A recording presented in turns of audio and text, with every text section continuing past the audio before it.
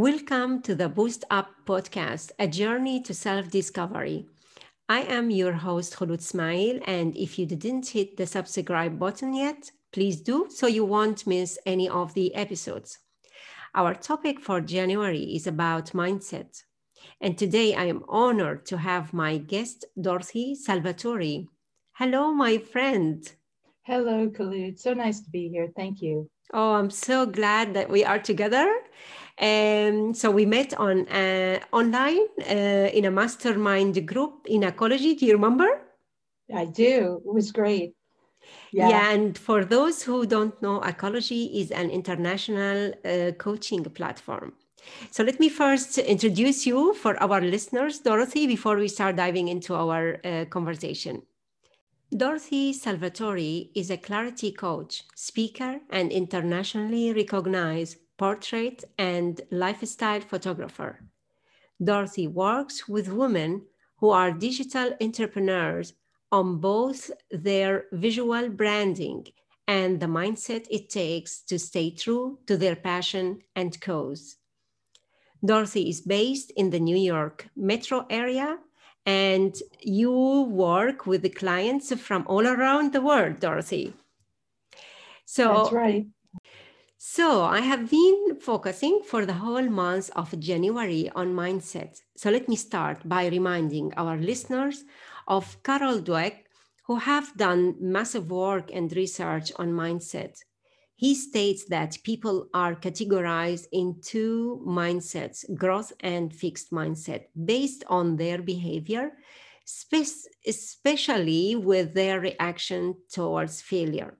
So those with fixed mindset believe that their abilities are mostly innate and interpret failure as the lack of the necessary basic abilities, while those with a growth mindset believe that they can acquire any given ability provided that they invest efforts and study. Dear Dorothy, what is your reflection on that? Well, I think it's a great topic. For me personally, I think that we all have the potential for growth, that different circumstances may prohibit me from wanting to move forward or for a person being maybe a little risk adverse, but that, yes, we can fall into a fixed mindset when we're full of fear. But once we see that there's possibility for change and a willingness to change, we think more importantly, like a hunger for change, all things are possible. Absolutely. Yeah.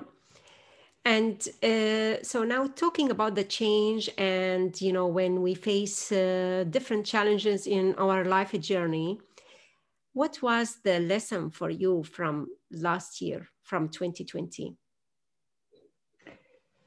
Well, 2020 was a year of true reflection. And what I found for me personally is that it was a year of growth and hope, that I was able to really reflect back on previous years where I had some challenges and I had to face some adversity. And I was able to take those learning lessons and apply them to how I wanted to live 2020 differently. And for me, it was a very good year. Oh, tell us more about it. Well, let me see. The first thing I think I did is I tried my hardest to stay connected, which meant I'm very comfortable online. I'm very comfortable to go into online platforms, meeting people and connecting with people. So I never really felt that sense of isolation or loneliness that people were experiencing. That I would, when I would talk to clients and friends, Mhm. there was a feeling of hopelessness and isolation, and I never really felt that. There were times where I truly missed seeing my friends, but just seeing them virtually on Zoom was enough for me. It Yeah. also gave me, yeah, yeah. Mhm. It also gave me a chance to focus on my writing and developing courses and really just getting into the creative mode. I mean, there's nothing like picking up my camera for sure, but it gave me the opportunity to just slow down and say, what else is possible this year? Wonderful. Yeah. So and this is why you say the growth and hope. Yes, yes. Because I did see, given COVID, the realities of COVID, ill health, Mm. political upheaval. I just, as a photographer, I see, I'm a keen, my superpower is really being an observer. Mm.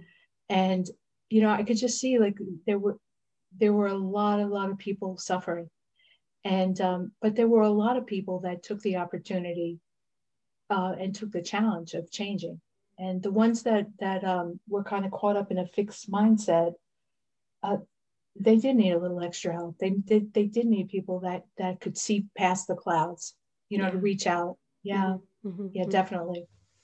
Oh, I'm glad to hear that, Dorothy, that it was you were able to continue your creativity and to use the time for your own personal development. That's great. Yes. And as a clarity coach, how do you help your client to find creative solutions to have successful business? I would like to hear from you some, you know, tips and guidance on that. Well, for the last 2 years, I've gone back to teaching social media and digital marketing at the college, in the community college adult education division. Mhm. And it's wonderful working with women entrepreneurs. Mainly, I had women in my classes, but to see them either taking on a new challenge or going into a new job and really wanting to become proficient in digital marketing and social media and trying to find themselves online. It's a huge, for some people, that's a huge hurdle.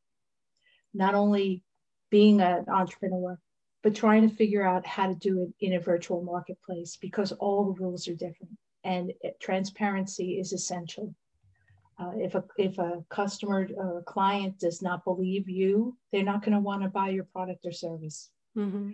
So it's really kind of like, for me, it's more of an organic thing to work with a client and really find out who they are, what they're about, what they really want to bring out into the world, like what their passion is really all about. Yeah. Oh, I think, Dorothy, I need to go to be your client very soon. That's exactly what I am looking for. So we need to talk after this. Absolutely. Well, Yeah, yeah. right back at you, Khalid. Oh, thank you, my dear. It's absolutely it's a big challenge because it's now absolutely going online, marketing online, and having your presence online is something very important for any new beginners, for almost all kind of businesses as well. Yeah, So I yeah. can. And not every there's no one size fits all for being online. Mhm. What would work for one demographic, like what might work for someone who's 20-year-old to attract a client is not going to work for someone who is 40, 50, or 60 years old per se, because we have a different audience. So, Absolutely. and that's, yeah. So, visual branding it's so important with a website or with social media. I'm gonna talk to you after that. Absolutely. Okay, and what I would like to ask you now, I know you have been doing a lot of work on mindfulness and spiritualities as well. I would like to ask you to tell us some of the practices that you can advise or share with our listeners that they can start today to enhance the quality of their mindset. Colluded again, it's a very personal journey. And I don't espouse any particular religion or spiritual practice. I just know that probably the last 35 years I've spent exploring for myself, and during my time, just in my own spiritual growth, I've tried everything. I've tried everything from being more creative to trying different religious practices or spiritual practices, 12-step programs, whatever it took for me to get to know myself better. And I guess on the basic, for the basic thing, I would say to people um, is basically stimulate your mind, whether it's by reading or writing or just talking to people. stimulate your mind, and move your body. When our emotions get trapped, we become stiff and fixed, and just moving your body. And believe me, during COVID and working from home, I find myself not moving as much as I would like to. So I've developed a routine of doing a little yoga or stretching or anything just to keep the body moving.